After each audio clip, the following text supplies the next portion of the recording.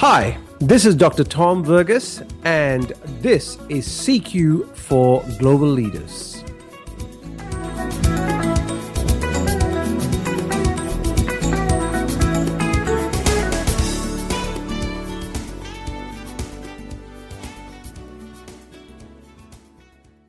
I was working with an executive client recently, and one of the things I asked him to do was actually map his leadership journey.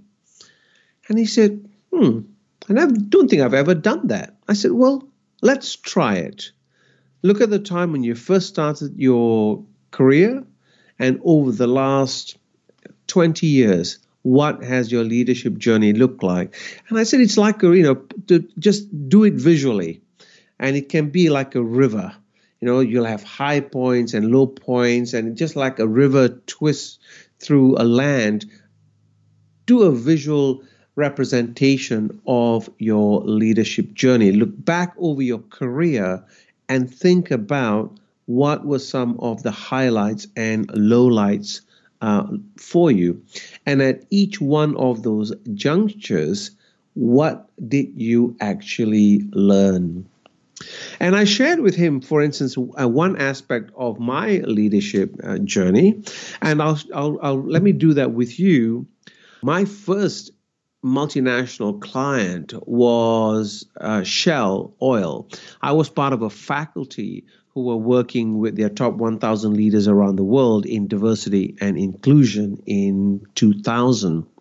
And I then went on to do some additional work here for Shell in what we call the East, in Asia. And part of it was putting together a leadership program on working across cultures.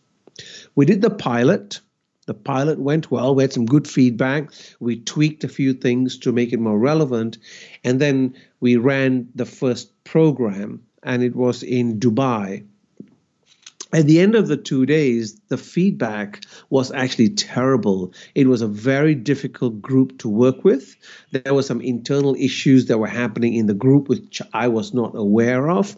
But anyway, the long and the short of it was quite a disaster.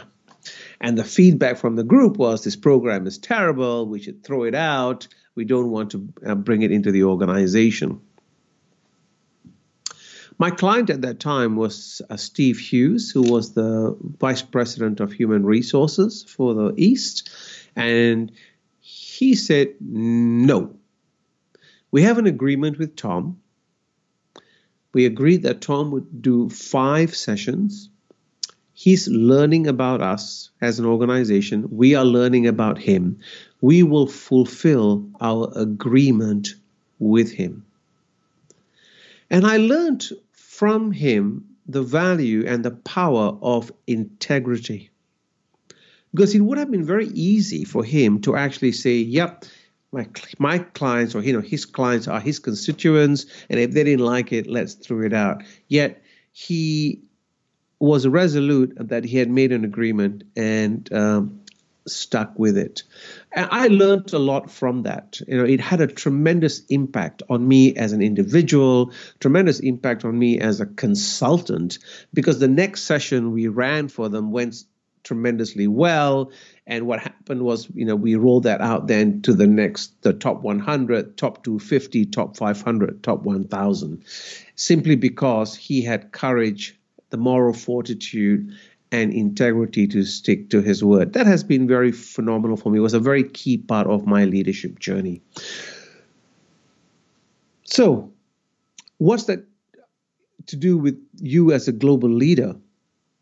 You've become a global leader because you've been on a journey. You've had ups and downs. It's really important for you to be able to highlight, well, what were some of the key learning points for me, which were really successful? At the same time, where were the areas I didn't do well? Where were my areas where I fell down and then had to pick myself up? Because again, Those are examples you can use with your teams. Those are examples you can use with people you're working around, because they can create stories. As you know, one of the key aspects of being a good leader is the ability to create narratives, to create stories.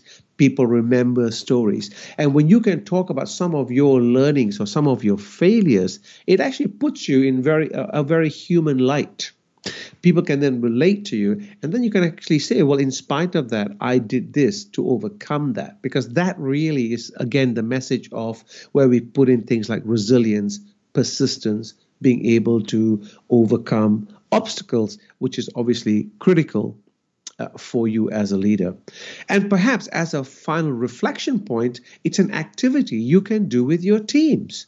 Again, get them to take out a piece of blank paper and get them to draw their leadership journey. Or it can be their career journey, or it can be their journey in life so far. Whatever it is, it gives you an opportunity to do an activity and have people actually talk about it, because it actually opens people up and helps build connections between people in your team. Good luck in trying it out, and let me know how you go.